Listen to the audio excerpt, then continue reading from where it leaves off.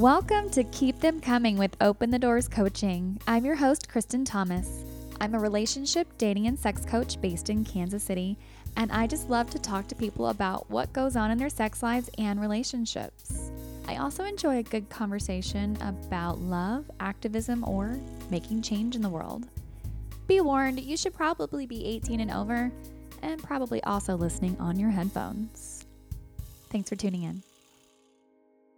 My guest on today's show has been a physical therapist for 21 years, and she's done a little bit of everything. But Katie Rush decided to become a pelvic floor specialist 16 years ago because she realized how underserved this part, our inner core, really was and how much it affects other areas of people's lives and health when something is off kilter. Did you know it takes a woman an average of 8 years to get to the point where she sees a pelvic floor therapist for her issues?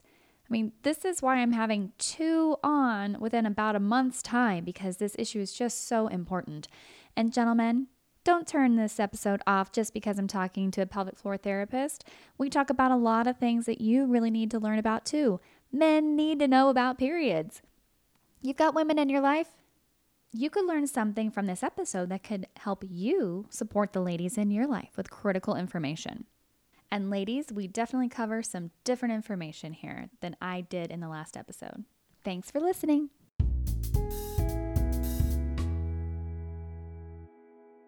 Well, on today's show, I'm joined by another pelvic floor therapist. I mean, probably before the last episode, half of you out there didn't know they existed. And now I've got 2 in a month, but they are awesome. And there's so much to know about pelvic floor health. I am really happy to be joined by Katie Rush. Hey, thanks for having me. So I love your website name. The Perfect Pelvis. The Perfect Pelvis. I love it. It's great. It really is. So just tell my listeners a little bit about, I mean, we don't need the whole pelvic floor explanation, but tell me just a little bit about your backstory. How long have you been doing this? Well, I've been a therapist for 21 years. Mm-hmm. I've been specializing in pelvic health for the last 16. You know, when I first went into physical therapy, my intention was to work with people that have had strokes or they've had head injuries. I really had zero idea that I would be doing pelvic health. Mm-hmm. And You mean you didn't go into it wanting to put your finger in people's vaginas and anuses? No. Really? Why not? Come on.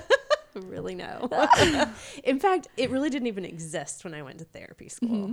Didn't exist at all. So 16, about 16 years ago, the hospital I was working at the time set up a program and they bought all the equipment and they put advertising out for it. And then the 2 therapists that they had trained for it, both left. Oh, All at the same time. oh Lord. Were they like, yeah, we don't want to do this? Or they just felt like, oh. No, one moved for her husband's job Okay. and one had some personal medical issues. Gotcha. Right. So you're like, I volunteer as tribute. No, I did not You got a volunteer. sign. I got a sign. My boss looked around and she's like, you're going to go get trained. I'm like, awesome. And so I went to Las Vegas and I sat in a room with 40 other women with no curtains and we worked on each other's vaginas. You're blinking at me like, wow, that was a hell of an experience. It really was. I will let you know, I have also been spread eagle in front of, some trainees making my vagina. I donated my vagina to science. Good for you. So yeah, it's an interesting experience. If you were shy before. You're definitely not. No. Yeah. So there's one thing. So anytime you go to a pelvic floor therapist, we've had it done to us. Gotcha. With 40 people in the room. That's a good icebreaker. That's a good joke. That needs to be a joke on stand-up Yeah. for you. Yeah. So a room full of ladies. Oh, so that is one thing. Are most pelvic floor therapists women? Yes. Okay. Most are. There are a very small handful of male pelvic floor therapists. I really think that is such a small number basically because of how litigious our society is. And, they're worried about being sued for improper conduct. Yeah, but how many urologists are men? A lot. Right. Most of them. When I'm thinking about networking or, when I first started this business, I was looking for people like yourself and urologists, OBGYNs, therapists, things like that. And it was something I kind of noticed that, wow, all these pelvic PTs are ladies and all these urologists are men. So same with proctologists, they're men. They are, but they always have a nurse in there with them. Well, yeah, but still, They're not worried about putting their finger up a guy's butt, but putting it up a woman's butt. Okay. Or Yeah. vagina. I don't know. There's just something that I noticed there. So, Yeah. but I get what you're saying. Yeah, so I think that's a big part of it. But there are a few out there, and a lot of them do specialize in more men's health than women's typically, and we're super glad to have them. There needs to be a few more. Yeah, absolutely. 'Cause that's an important thing to note, that pelvic PT isn't just for women. Right. Men have a pelvic floor too. Obviously, signs and symptoms, what you're experiencing is maybe slightly different, just as how, how you're finally feeling that pain, Right. But I take it, are most of your patients women as well? Most of them, I would say about 10 to 25% are men. Gotcha. Do you find that most people are coming to you when they're already in just such a state of, I'm in pain, something's wrong, all that stuff, or it's never really a proactive thing where they're like, maybe something's a little off kilter and...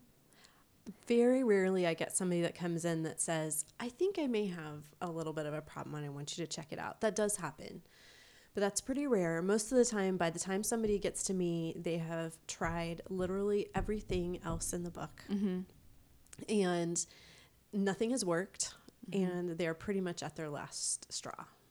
And that's why they come to see me. On average, it takes a woman 8 years before she gets to see me. Oh my God. 8 years? 8 years. That's a lot of painful sex or lack of sex. Yes. That's a lot of, oh my God, 8 years. But here's That the just difference goes, between like- men and women. Let me tell you this. So had a younger guy that came in to see me for pain and a sudden incontinence. He was really young. All of a sudden he had this issue with incontinence. Went to the urologist. They tried this medicine. They did this test, yada, yada, yada. 8 months later, they sent him to me. We finally figured out that ultimately what happened was he'd had a bad hit when he was playing football. Kind of knocked his sacrum in a funny position. He had some tight muscles. We released everything and he was fine. Wow. He was so upset that it took 8 months before he got to see me. And he should be. He should be upset that it took that long. But at the same time, I'm in the back of my head, I'm thinking, well, generally it takes 8 years. So men really do get preferential treatment They do. over Yeah. women. Well, we could get into a conversation about how erectile dysfunction medications and penis pumps are covered by insurance companies, yet what you do is not. Yeah. Well, it is. It's It covered is- by some. It is covered by some, but for a lot of people, it is out of pocket. Yeah. And access to your care specifically, from what I heard last time, it can be limited depending upon where you live. Yeah. Even if you're in a big city like Kansas City, depends upon what side of the state line you're in. But gosh, I think about all those women and men that are in rural areas and Right. don't have a city or an economy that's big enough to support someone like yourself, because again, so few people know about you, publicly speaking. Right. It's hard to finally get access to your care or to get through that process that like an MD or an OBGYN you first see thinks that you need this path when really you needed to have a pelvic floor therapist right away. Yeah, access to care. Let's talk about that for a second. Oh, gosh. Yes. We could talk about that for a really long time. Oh, I mean, again, just overall access in healthcare in general is horrible, but especially for women of color, especially for Yes. women that are poor. Yeah. Yeah, it's really tough because pelvic floor therapists specifically are very concentrated in cities. They are not in rural areas. And so if you live in a rural area and you're having these issues, you either have to drive a couple of hours to get care. And honestly, that means maybe taking off work for a day. Lots of gas money, lots of time. And if you don't have the resources to support that, you're just not going to have access to that kind of care. So I do try to offer telehealth for people that would like that, but that is limited because it's not hands-on. Yeah. There's only so much you can do with sending them a dilator set and getting them to do things on their own, all that stuff. Right. Yeah, maybe it can start off as seeing them and then maybe transition to the telehealth, but still, like as with anything, it's always best in person Yes. than it is by that. But that's certainly fantastic that you're trying to offer that as a resource for people that just don't live very close and Right. need your help. Absolutely. So you mentioned that you got pulled into this, Yes. but it seems like you love it. I do. So where did that kind of start happening between the holy crap, what is my boss making me do versus this is what I need to be doing with my life? Right. So came back from the class, started working with people. It kind of freaked out actually, because you're like, yeah, I'm going to be putting my fingers in your vaginas and you're going to be okay with it. But I, was just realizing how much we had been missing. All those years that I'd been working with people with their low back pain or their sacral pain or their SI pain, and, they'd get better, but not all the way better. And then they'd come in later maybe and see me for pelvic floor, and I'm realizing that this is definitely the missing link for those people. And just didn't realize it before. You can only do what you know. And then I would have people that came in and they had been dealing with these issues, like I said, on average 8 years. But at that time, there had been no access to pelvic floor therapy because it really hardly existed back that time. So they would come in and they'd been dealing with these issues for 20 years, 30 years, 40 years, maybe their entire life. They had never been continent, or they'd always had painful sex, never had an experience where it wasn't. And so we would be working on things, and within just a very short number of treatments, they would see such significant difference. It would just totally made my day. Wow. To see these people be able to function, be able to have a pain-free life, which everybody should have access to. Yes, they should. Yeah. I actually fell about 2 years ago and fractured my coccyx and sacrum. And it's only been through doing what I do now and having some of these conversations that I've realized that I need to get some treatment. Yeah. I don't think my body has ever worked past. I had 12 weeks of physical therapy, which took my pain from an average a day to like a 5 or a 6 to more like a 2, 3 if I'm doing pretty well. But a 3 is still not very much fun. No. Most days, especially when you got sciatic pain and other issues. But one of them has been incontinence, urge incontinence. Yeah. Which I've been very open about on this show. Just that okay, I've got to pee and I've got to pee right this fucking second. And it's usually with caffeine. Yes. But it's annoying. It can be troublesome. It can be problematic. But I just thought it was just the caffeine. Like, I just need to stop drinking caffeine. And plus I'm getting older. I watched my mom go through this. Of course, that conversation about your mom shouldn't have been going through that either. This is not normal. Yeah. Right. Yeah. But yeah, I'm thinking that I need to take some of what I am going to be getting a workers' compensation settlement, but that's for treatment. I'm so looking forward to having regular massage therapy, chiropractic, and then maybe seeing a pelvic PT. Absolutely. And it probably wouldn't take near as many, it's probably not near as involved of a treatment as you think it would be. Yeah. Yeah. I'm willing to do whatever to feel better. I really am. Yeah. And since I'm on the Missouri side and I don't have great health insurance anyway, I'm just fuck it. I'm just going to pay for it and feel better. I don't even care anymore at this point. Absolutely. But I'm lucky, I've had to wait at this point, but I still know that I'm going to have the ability to get some treatment. And that's not how it is for everybody. Right. So, right. What do some patients have to go through you talk about how it takes 8 years, but what's that process really like for people? Why does it take 8 years? And then once they actually get access to you, what's that kind of like? So this is why it takes 8 years, because first of all, these problems are very personal. Mm-hmm. Nobody wants to talk about it. So they start to notice that they've had pain. So maybe they first experienced intercourse and it's painful. And maybe their mother, their sister, their friend says, oh, it just hurts for, a while and then it gets better. And they think, okay, this is just normal. This is part of something.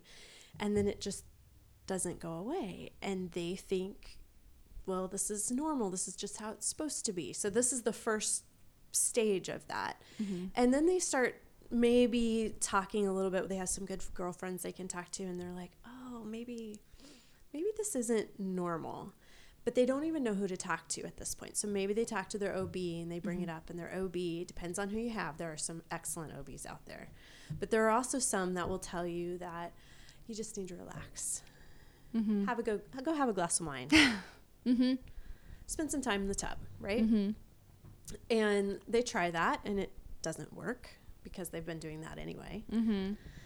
So they go through this process, and at that point, they don't even know who to go to. Mm-hmm. So before that time they get to me, they either have to have that physician that knows what can be done, Mm-hmm. or they have a friend or a family member that mentions, well, have you thought about pelvic floor PT? Mm-hmm. So it just takes a while, since it's not part of our consistent, it's not something somebody expects. It's not somebody has heard about ahead of time. It's not something that typically people will go in and ask their physician for. Mm-hmm. So it just gets kind of forgotten, and nobody realizes it's there. Yeah. I had a friend this week who's been going through some things, and I recommended that from the get-go when she went to her OBGYN, like, you got to be your own medical advocate, and you probably need to ask for pelvic PT right off the bat. Yeah. Like, don't say maybe. Don't say, should we think about it? Say, I really want a referral for pelvic PT. And she got it. Yeah. Her doctor was like, oh, absolutely. Yeah, that's what I was thinking. So I was like, okay, for one thing, you've got a great OBGYN. Yes. But second of all, like, I'm glad that you were willing with confidence to say, I know this is what I need. Because it really is. I don't think her body's ever recovered from birth. So yeah. Yeah. Sending some referrals your way. Awesome. You know? That's the thing. It is growing, you know. So you mentioned, let me backtrack on that for a second, because you mentioned when you first got started, I mean, that there were just so few people. It was really new. How did this field emerge around that time? I mean, what really got it going then? So specifically, the women that I took classes from, one of them was named Holly Herman. She got her certification at ASECT as well. Oh, okay. Yeah. Lovely. Yeah. But she's also a pelvic floor PT, and she was a huge, huge advocate for sexual health for both men and women, as well as, pelvic floor health for everybody. And so she and her partner, they did a lot of training across the U.S., and it's slowly grown since then. Lovely. So it's just a few advocates that said, we really, really need this, and set about to get out and train physical therapists like yourself then. Yeah. I love that. Yeah.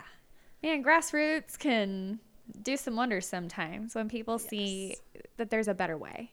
Absolutely. And believe in it and get other people to drink the Kool-Aid, you know? Right. But we need that. We need that in a good way. People are just, they don't, like I say, we don't like to talk about these issues. We don't like to, people are worried about having somebody maybe touch them in that part of their body for various reasons.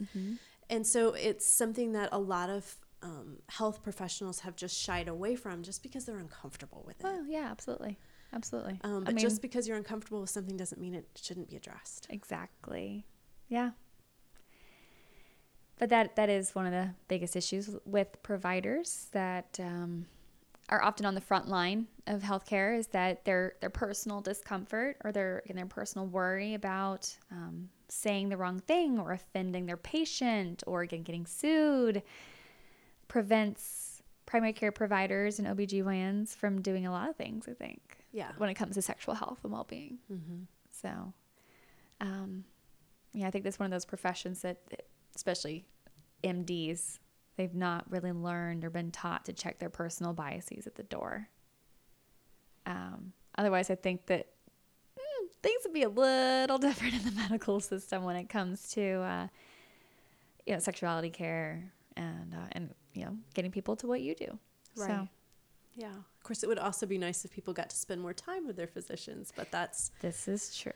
That's a conversation about the insurance company, so we'll have that another time. Yeah. The thing is down to an average of 6 minutes at this point? Oh, it's so low. I mean, how you can't talk about any deep personal problems at that point. No, that's what your nurse is for, right? Yes. That's what I keep telling all my friends too. Like, you're not going to get much time with your doctor, but you better know your nurse really, really well.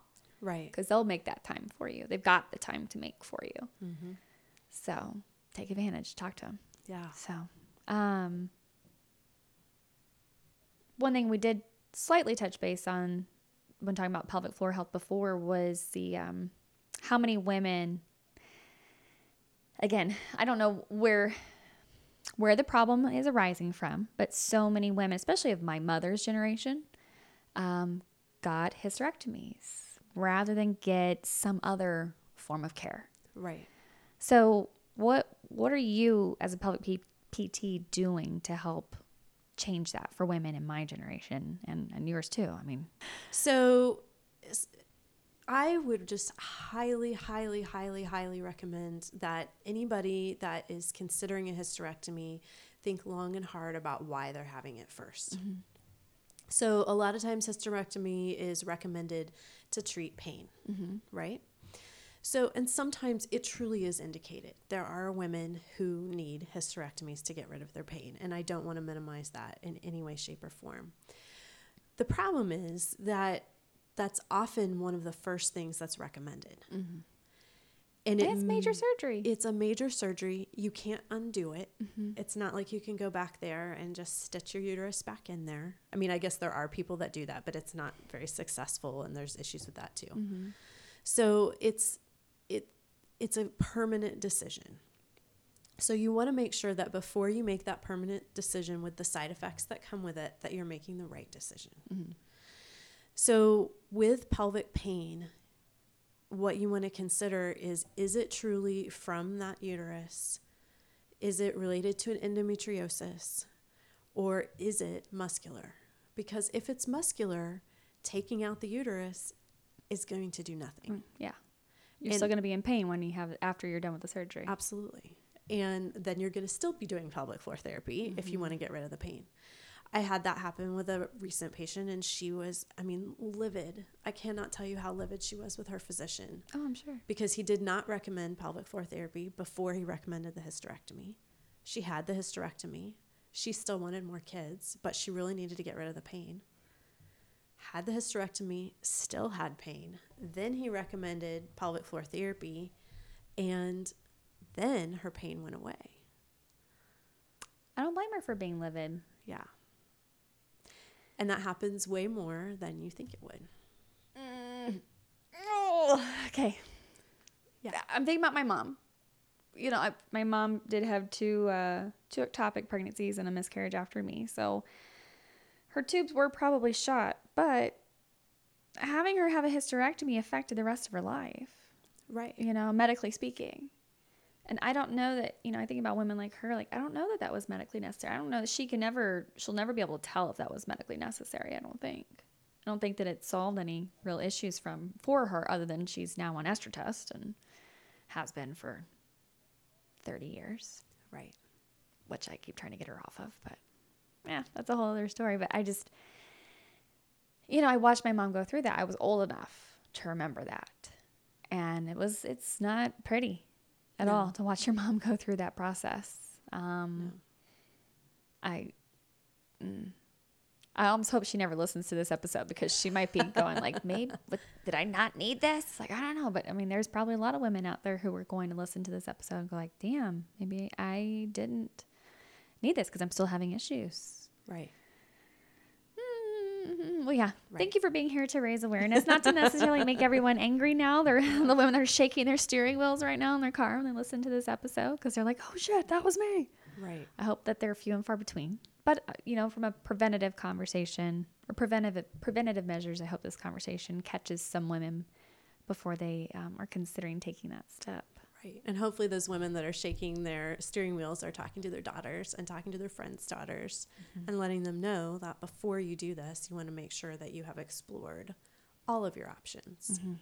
Absolutely. Absolutely. Now, so you talked about there being the 3 factors. And one of them you mentioned was endometriosis. Yes. So can you explain what endometriosis is? Because I have male listeners, and they may have, again, spouses or daughters or sisters or mothers that have it. So they need to know too. So it's when the endometrial tissue is not growing where it should be inside the uterus. So it can go all sorts of different places inside that abdominal cavity, and it can cause a variety of different pains. One of the most classic symptoms is having severely painful periods. Mm-hmm. And that's one of the most common signs that we see. But along with it can also come painful intercourse. It can come with low back pain. So those are things that we see pretty frequently. Gotcha. So when a woman has endometriosis, I mean, it's treatable, but it's kind of hard to diagnose. Yes. Correct? Yes. Because the way I kind of had the perception of diagnosis is it's almost one of those conditions that it's like we've ruled everything else out because it takes so much to actually physically go in and diagnose you, and that there's so few people that can diagnose it. Right. So what is that process like to even figure out if you really do have endometriosis? So typically when you go to a physician, what they do is, like you said, they kind of rule a lot of things out first. And if you have the signs of it, a lot of times they will prescribe birth control is what they will do. That's what happened to me. Yep. Yeah. So basically that doesn't really treat the problem. What it does is that it just decreases or it changes your hormone levels in your system so you don't feel as much pain. Mm-hmm. But while that's going on, all that endometrial tissue is continuing to grow and spread throughout your system. Now, for some people, that's really not a huge deal because they don't really have that much in there and it's not really causing them that much pain. And I get it, why a physician would do that. But if you really want to diagnose it, you have to do a laparoscopic surgery. Mm-hmm. And they actually have to go in there and look and see if it's there. Gotcha. And then remove it. And hopefully you have somebody that's really looking everywhere and removes every last bit of it so that it's not just going to grow right back. Well, that's complicated because you talk about it being in it could be anywhere in your abdominal cavity. So you're talking about having to literally move your organs around and look underneath things and around things and make sure that there's not just a little bit of tissue. Because I mean, I'm pretty sure I have it, but again, I've never had a laparoscopic procedure. That was what my mother was basically diagnosed with, but I don't think that she ever had a laparoscopic procedure to diagnose her. It was just kind of like, oh, well, this is what you have, and this is why you've had the tubal pregnancies, and so yeah, you just need to get a hysterectomy.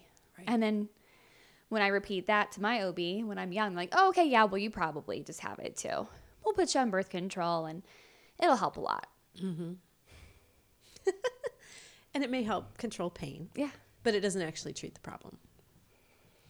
So if you go to a physician that this is all they do is endometriosis, what they'll do is they'll go in and they'll actually remove it, like I said, from wherever it is. And that will often allow you to preserve having your organs. Mm-hmm. So in the past, what the first recommendation, and actually in still a lot of places, the first recommendation is just to have a hysterectomy for it. But the problem is it may not be just in your uterus. It could be anywhere else too. So again, you may have had a hysterectomy and maybe you actually are one of those people that really does need surgery. But if we haven't gotten all of it, then you're going to have continued pain. And so you want to go to one of those physicians that really specializes in it, and they will go in and make sure they remove every bit of it so that you will not have those ongoing issues. Gotcha. Okay. Well, I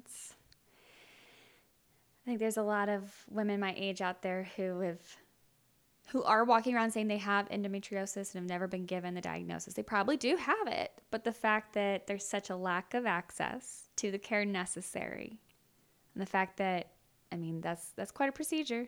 It's quite a process. And what's it like getting an insurance company to agree to it?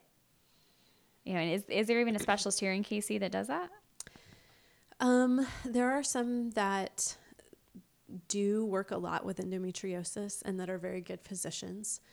The ones, though, that specialize almost exclusively in it, the closest is in St. Louis. Okay. Gotcha. So anyone out there that's listening, if you feel like you need some better information or better care or really figure out what's going on, reach out. I'll have Katie's information in the show notes too. Absolutely. You can always reach out and get a referral out if you need to. So, well, thank you for that explanation, because again, I don't care if you're a male or a female listening to the show. You need to know what's going on when it comes to this stuff. Absolutely. Most women know about men's sexual health, so men need to know about women's sexual health too. Oh my goodness. I'm going to take you on a tangent here Please for do. just a minute. Please do. Let me tell you why it's so important for men to know about women's sexual health is because it affects them too. Yeah. If your partner is in pain. Mm-hmm. If you're a heterosexual. If you're heterosexual. Yes, sorry. Yeah. Sorry but hey, for that. Gay men have sisters and mothers and friends and cousins, whatever, too. So, Absolutely. Yeah. Sure. But if your partner is female and she is having pain with intercourse,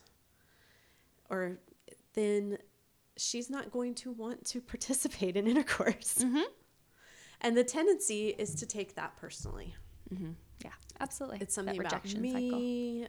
She doesn't want me. She's interested in someone else. Maybe she is interested in someone else. I'm not going to say that.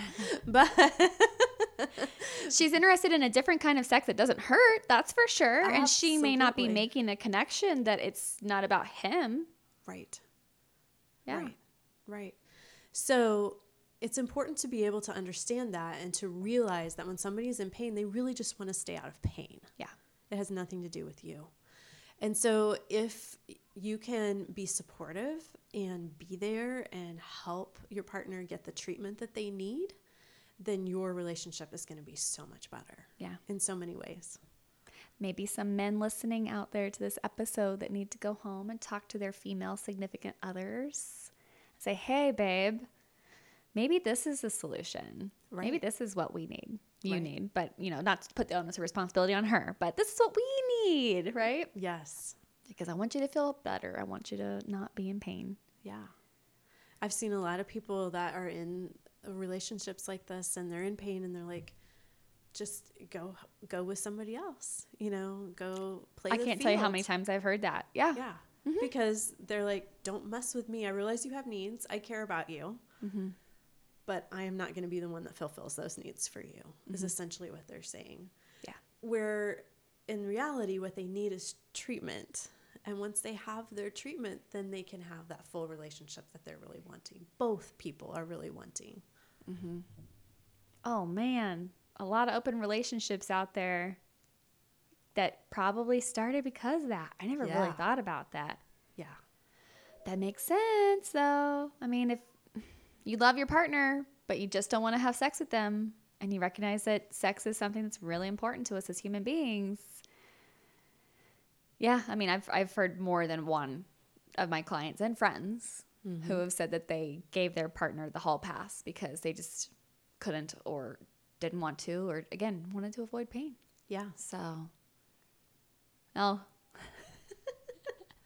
the open poly community might close up a little bit more once they start going to pelvic floor therapists. Hey, that's okay. We just want people to be healthy and happy. Doesn't matter what your relationship status is. Just be doing it for the right reasons. Right. Don't do it just because you feel like you can't perform or you can't fulfill a need or, you're just stuck and there's never going to be any pain-free sex or, days where you wake up and don't have cramping, days where you don't sneeze and pee. Yeah. So, and all those things are possible. Yes, very much so. Can you tell anonymous, obviously, but can you tell what's one of your favorite success stories? Yeah, actually I can. So one of my favorite ones was a woman that had painful sex for years and years and years. I mean, a long time. And so she and her husband had split up basically because of that. Mm-hmm. In a very similar situation. She's like, I love you. I can't be with you. And so she came to me. She was basically in tears every single treatment I saw her. And we worked on it and we worked on it. And she got to the point where I told her, I said, if you would like to try intercourse, it shouldn't be painful for you anymore. And so she went ahead and she and her husband got back together. So that was really one of my favorites. Yeah. Yeah. Oh. Yes. I mean, yeah, it's just, I feel so bad for couples when I see them going through this. I mean, I've definitely sent people to pelvic floor therapists. I'm like, this is not your new norm. This pain is not something that has to be for the rest of your life. And it is tearing your marriage apart. people that think that the lack of sex won't tear them apart, like, Oh, we yeah. can make it through. We'll figure out alternatives. Like, no. It will destroy you in one way, shape, or form. Right. And I had my very first therapist that I had really is my first one as an adult, because I went a couple times in college, but it was when I was having issues at the end of my first marriage. She was like, if you're not having sex, you don't have a marriage. And I was like, oh, damn, you right. And that stuck with me, Yeah. and as a coach, that's one of the things that I'm trying to help people do. Like, I want to help people save their marriages. And part of saving your marriage or your relationship, long-term partnership, whatever, is getting you to the point where you're having sex again. Absolutely. And I'll help you do whatever it takes, Yeah. And it shouldn't be something that you're doing, I have to do this Right. again. You should want it. It should be fun. Absolutely. It should be fun as hell. Yeah. You should be enjoying every second of it. Or at least if you're like, sure, we all do things for our partners. We're like, not 100% into this, but you love it. But knowing that maybe you're about to get something that they're not 100% into, but like it's the tit for tat. Mm-hmm. Yeah, I love helping couples reconnect. And I can't help with everything. There's got to be a team approach sometimes. Yes. So whether it's a therapist, a physical therapist, and me, sometimes there's like emotional trauma. Mm-hmm. Some of that trauma came from something physical. Mm-hmm. So yeah, it can all play in together. Absolutely. What a perfect practice it would be to just have a building there with everybody in it, right? It would be wonderful. One day I'll have my office. So where is your office? So my office is in Northley Summit, Okay. right off 470 highway. Out in the suburbs. Beautiful Absolutely. suburbanly Summit. Yes. But no, I don't mind the suburbs. Did you go to Mizzou? I did. Yay! Tigers! Yes. What years were you there again? I graduated in 98. Okay. I went in fall of 99. Okay. So, yeah, Just we're not missed that you. far apart. Man, Columbia, that's changed a lot. It has. Have you been back lately? I was there just a couple weeks ago. My aunt lives there. Ah. I actually lived with her when I was in college, and Yeah, grew up in Mexico. Like, we were always over in Columbia when I was little. oh yeah, what else And I was there to do? Nothing. I was basically told I was going to Mizzou. I wrote a thing about Nancy's Nook. What was that all about? Oh, that was back with the endometriosis. I was debating about to bring that up. I didn't know if you wanted me to bring up other stuff. Sure. Okay. So backtrack just a little bit. Yeah. Back to endometriosis. So if you do have endometriosis or think you do, I highly recommend joining a private Facebook group called Nancy's Nook. Okay. Like And- N is in Nancy. Oh, okay. Nancy's Nook. Uh-huh. Okay, gotcha. And the reason is that it is run by a woman whose background, she's a nurse. Mm-hmm. She had endometriosis, went from doctor to doctor to doctor to doctor, as people do, trying to get treatment, and finally found a resolution to her symptoms, which in her case was somebody going in, actually scraping it all out, somebody that really knew what they were doing, and basically her problem went away and never came back. If you can imagine how awesome that would be. Yeah. So she put together a very curated list of professionals in the U.S. that know what they're doing and meet her expectations and her standards. And it's an incredibly useful group. She gives lots of great medical information in there. It's not a place to go and talk about, she doesn't really want people talking about how bad they feel all the time. Right. It's not a support group. It's a place to get good medical information. Mm-hmm. And resources so you can get treatment. Yes. And get it fixed. Yeah, So you don't feel like you need to have a place to go complain about how bad you're feeling that day, right? absolutely. Yeah. Beware, though, that the wait list for those docs is long. Just because there's so few of them? Yes. Mm-hmm. And there's so many women that haven't. 10% of women have endometriosis. Really? It's a huge thing. Very undiagnosed, underdiagnosed. So how do we change that?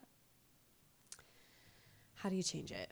So for you personally, just to be aware of what to look for and to know that I may have endometriosis. Make sure you bring that up to your physician. And if they talk to you about birth control, I mean, it's always that's a very personal conversation that you have with your physician. Yeah. And what's right for one person is not going to be right for someone else. Right. But if that's not cutting it for you, You need to know that there are these other options out there and to find the right physician that's going to really help you solve your problem. Gotcha. Oh, and I do remember one doctor along the way being like, oh, and once you've been on hormonal birth control long enough, most of your symptoms will just go away. Like it'll pretty much fix it. I was like, how are hormones going to remove tissue or shrink tissue? Like I just don't, I asked him that and he was like, oh, it just does. I'm like, you're not, you're just bullshitting me at this point. You're not giving me accurate information. You're just trying to make me feel better and get me out of your office. Yes. That's exactly what that doctor was doing. God. This is why I hate doctors. There are good ones. I know Have there's faith. good ones. There are really, really, really good doctors out there. You just have to find the right one. I don't hate doctors. Okay, I do have a really good OBGYN right now. She's fabulous. But on the whole, I don't know. Just feel like there's so many. I know there's great doctors out there. It's just kind of like, okay, it's like I'm single. And a lot of women out there are like, men suck. I'm like, no, there's a lot of really great men out there. So yes. Same thing with doctor. Well, even though I've met some shitty men. Oh, gosh. And you've met some shitty doctors. Yeah. Well, I worked in a hospital with a lot of doctors for a long time. And from their perspective, honestly, they have the 6 minutes with you. Yeah.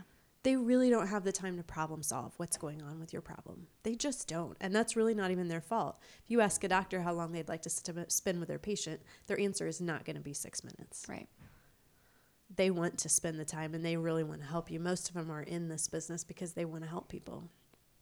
But they're not allowed to. Yeah. Are you familiar with some of the folks that are moving towards the direct primary care method? Yes. You know, Dr. Allison Edwards here in town? I don't, but I love She's the direct primary care method. Yeah. I'm going to connect you guys. Yeah. She's in Westport. Okay. But she's one of the few. She's actually just added a second physician or provider. They don't even call themselves doctors or physicians anymore, right? They call themselves providers. Yes. Okay. She's added a second provider to her practice. But yeah, I mean, with direct primary care, that's her whole thing, is making sure her patients get to the right person like right away. Yeah. Not about, let's try this and let's try that. Like, no, you need this. You're gonna go do the thing. Right. So I'm gonna make that connection for you guys. Thanks. Yeah. Yeah, actually, I was talking to another patient the other day, and she was talking about her parents that were going to a direct primary care physician down in Florida, and she's saying, from her perspective, they're paying out of pocket X number of dollars every year to see this physician. And so then I proceeded to explain to her the advantages to direct primary care, where you get to contact your physician way more often, and you spend more time with them, and they actually fix problems. And she's like, well, maybe it's worth it. Right? Yeah. They're a lot more affordable than people realize. Absolutely. And yes, she likes people to have insurance, but you don't have to if you don't have health insurance, direct primary care is probably your next best thing. Yeah. Just pay your subscription and you've got a freaking doctor. Right. Who will spend time with you. Yeah. And especially if you actually have medical issues that you need help with. Yeah. To me personally, the more I've been in this business, it's worth it to spend some money up front and actually get a problem dealt with than go from one place to another place to another place and deal with the same problem for years and years and years and years. And you've been in pain. You've missed how much work while you're going to these doctor's appointments. You've missed how much time. And it's about one of the most important things in your life, which is your sex life and your sexual health, which affects everything. Absolutely. Everything. Yeah. Especially if you're in a committed long-term relationship. Yeah. So just get it taken care of, done, out of the way, and be happy. Yeah. So as someone who has a business called The Perfect Pelvis, and you're out there talking about sexual health or helping promote sexual health, and you've got kids. I do. Got daughters. I've got 4 kids. Do you have daughters? 2 daughters. Okay. So what would you like to see in the world when it comes to sex education and sexual health so that your kids knew what they needed to know? Like what would a perfect world look like for sexual health and education? Well, in a perfect world, parents would not feel uncomfortable talking to their kids about this stuff. We would use correct anatomical terms. Oh my God, you called it penis and a vagina? Yes. Thank you. Absolutely. I have a button that says penis and vagina are not bad words. So do you? Yes. I might need to gift it to you. It was gifted to me, so I feel like it's going to be like the traveling, sisterhood of the, the Traveling button. pants. Yeah, the traveling Absolutely. button. Well, in my first class, where we're working on everybody's vaginas with 40 people in the room, they made us say very loudly over and over again, vagina, vagina, vagina, vagina, vagina, because she said, you have to get over saying this word. You just have to say it. Love it. Love it. How would you like to be the person that's outside the conference room getting coffee ready for the group? Like, what's going on in there? Oh, so many stories about this.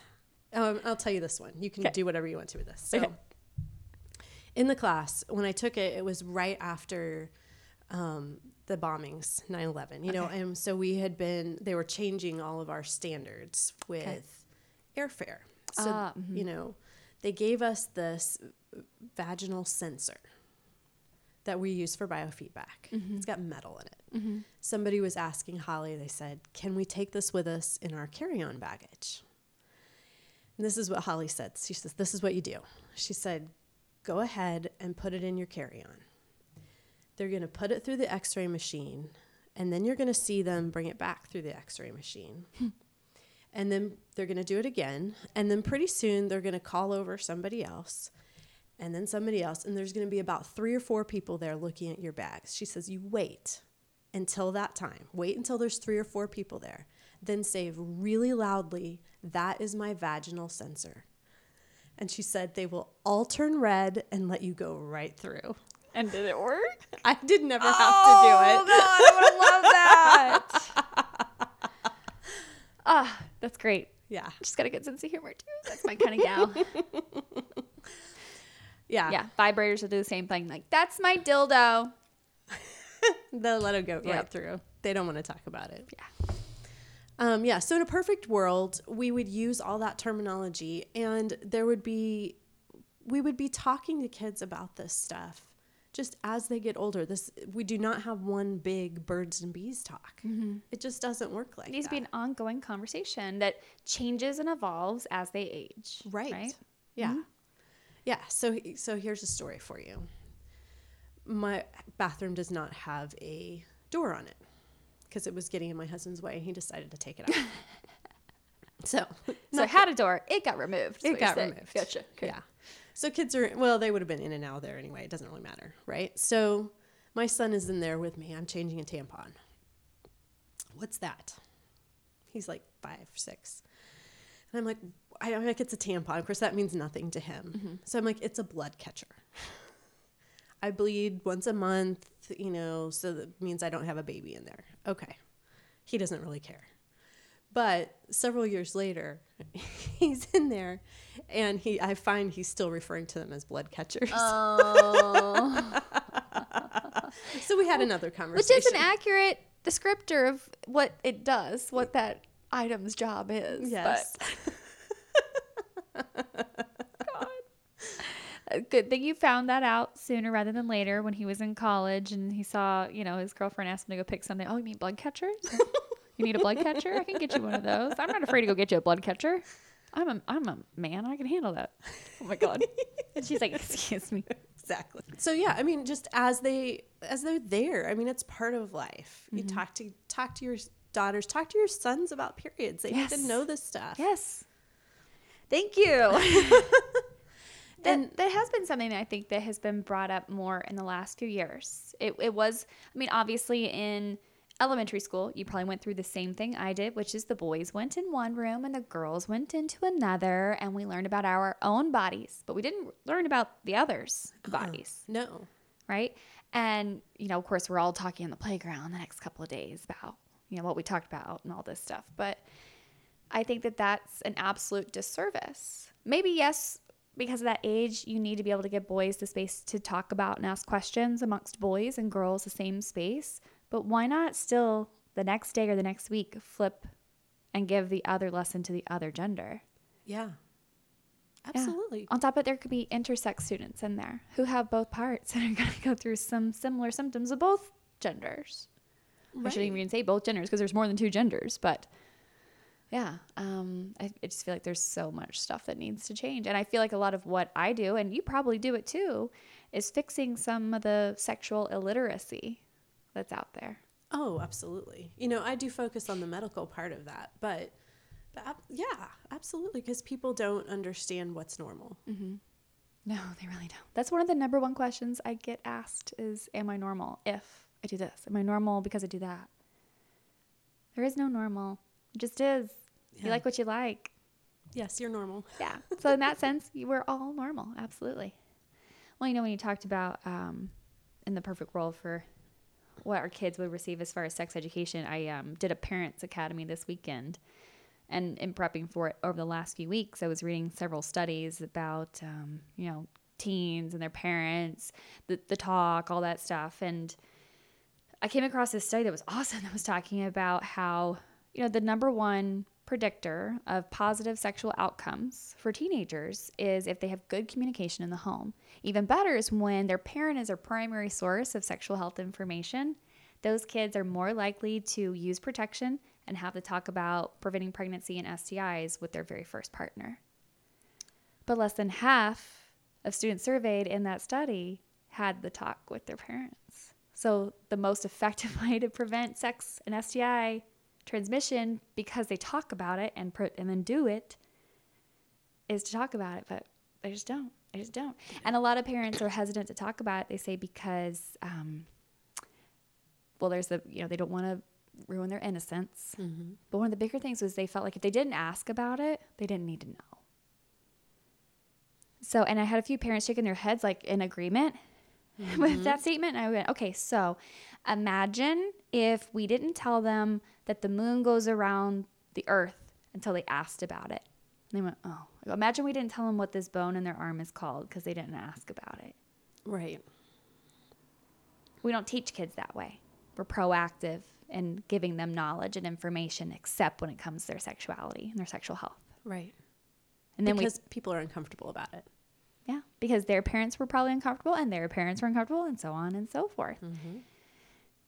So yeah, now we're getting into talking about generational trauma and all that stuff, which that's a whole heavier conversation. But yeah, I think it's up to us to work with kids of today and create that generational change where we no longer make it that taboo subject that parents are afraid to talk about.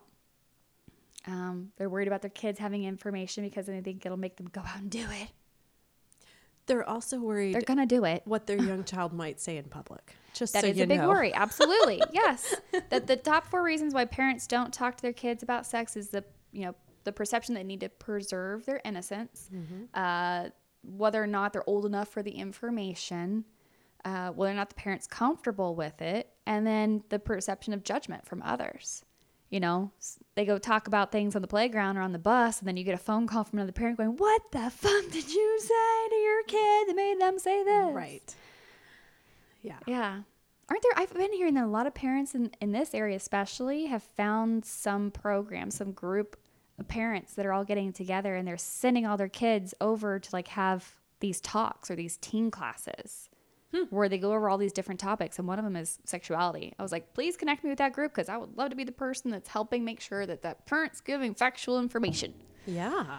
Because, good God, if you're putting one person in charge of your kid learning about all sorts of things about human sexuality and consent, desire, all that stuff, you better make sure that person's got some, healthy boundaries for one thing, and factual information for another. Right.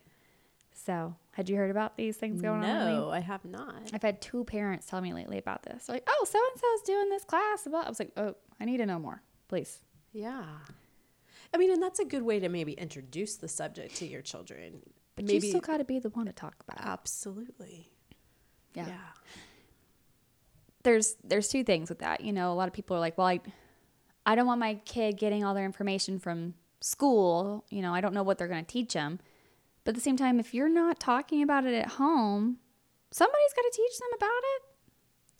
Yeah. Are you just going to say because some parents do want that control where their kids don't learn anything about human sexuality. Those people do exist. And that's a sad lot. Because again, it's their kids that I'm fixing one day, but yeah. I really just wish that we could get to the point where our society did not view sex as being something that's dirty. Right. It's part of life. Mm-hmm. It's not shameful. It's not sinful. It's not gross. Yeah. Actually, one of the quotes that I used in my presentation was from a musician. And he said, one thing I learned in Lubbock, Texas was that sex was dirty, awful, and shameful. And it needed to be saved for the person that you love. Okay. That's what we're teaching people, right? It's awful. It's disgusting. You shouldn't be doing it until you get married, until you find someone you love, and then it's going to be okay. That message doesn't get shut off just because you put a ring on your finger and you got a piece of paper. You know, those messages linger. So props to you for teaching your kids a better way. Yeah. Hopefully they can then be that positive experience or positive influence for their friends to help them learn some. I'm sure you're being sex positive and open-minded. So be kind of hard to be in to do what you do and not be very open-minded. So you look at vaginas and anuses all day. I do. I talk about vaginas and anuses all day long, so we're pretty much the same person. Oh, sure. Absolutely. I mean, I look at them, just not in person every day. So you get a lot more. Can I ask, does it make you desensitized at all to some aspects of sexuality in your personal life since you're kind of talking about it or dealing with it all day long? To me, work and home is I keep them very separate. Mm-hmm. My husband's actually kind of funny about all this stuff. I don't know if he'll listen to this or not, but he, for instance, when I went to my initial training, I'm in Vegas. Mm-hmm. I had him come with me because I didn't want to go to Vegas by myself. Mm-hmm. So I come back to the hotel all excited and wanting to tell him all these stuff that I've learned. He's like, la, la, la, la, I don't want to know. He's like, the way I imagined you having your fingers in another woman's vagina was not in this way. So we don't, we keep it very separate, mostly for his benefit. Yeah, I'm sure it's not fulfilling any fantasies for him to think about it that way. No. That's funny. Well, again, I'm so glad that you are out there doing what you do. I mean, I think that your industry obviously has changed a lot since the early 2000s and will continue to evolve, as will mine. And my hope is that it just continues to grow and more people learn about it and understand how they can get access to this kind of healthcare and why they might need this kind of healthcare. And again, being at this point, being more proactive when it comes to being their own medical advocate and asking for this kind of treatment and this kind of support early, and shout it from the rooftops if you need to with your doctor.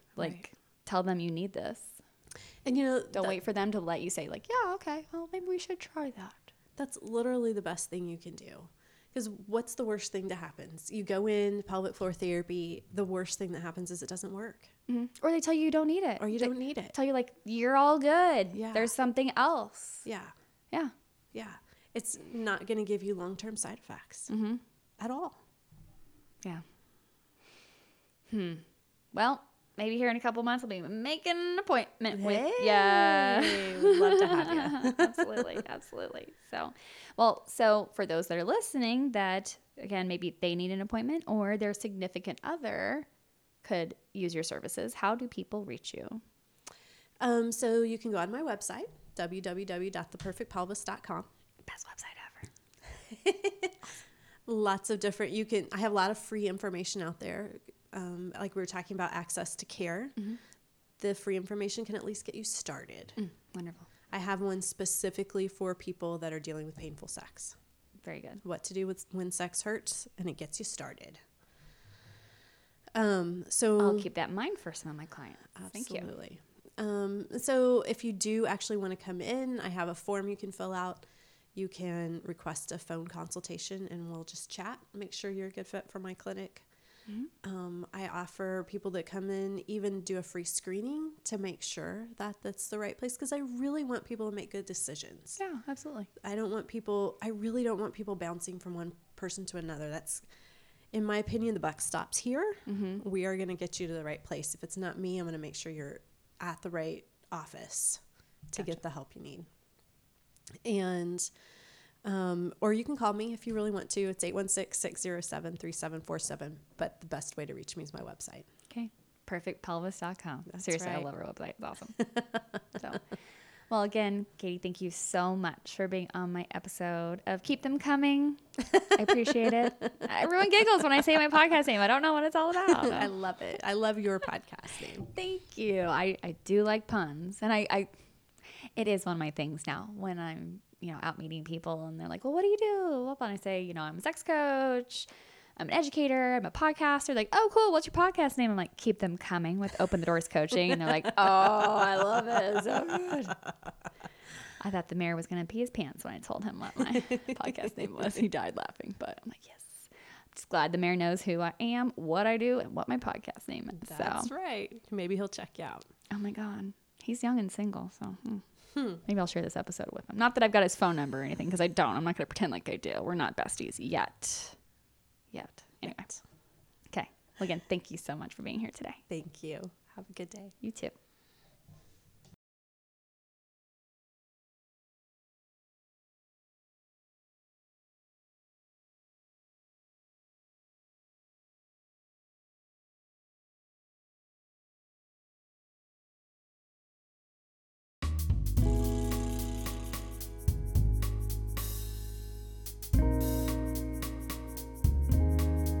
Thanks for listening to Keep Them Coming with Open the Doors Coaching. Please rate, subscribe, and share this podcast, and check the show notes for stuff we discussed in the episode.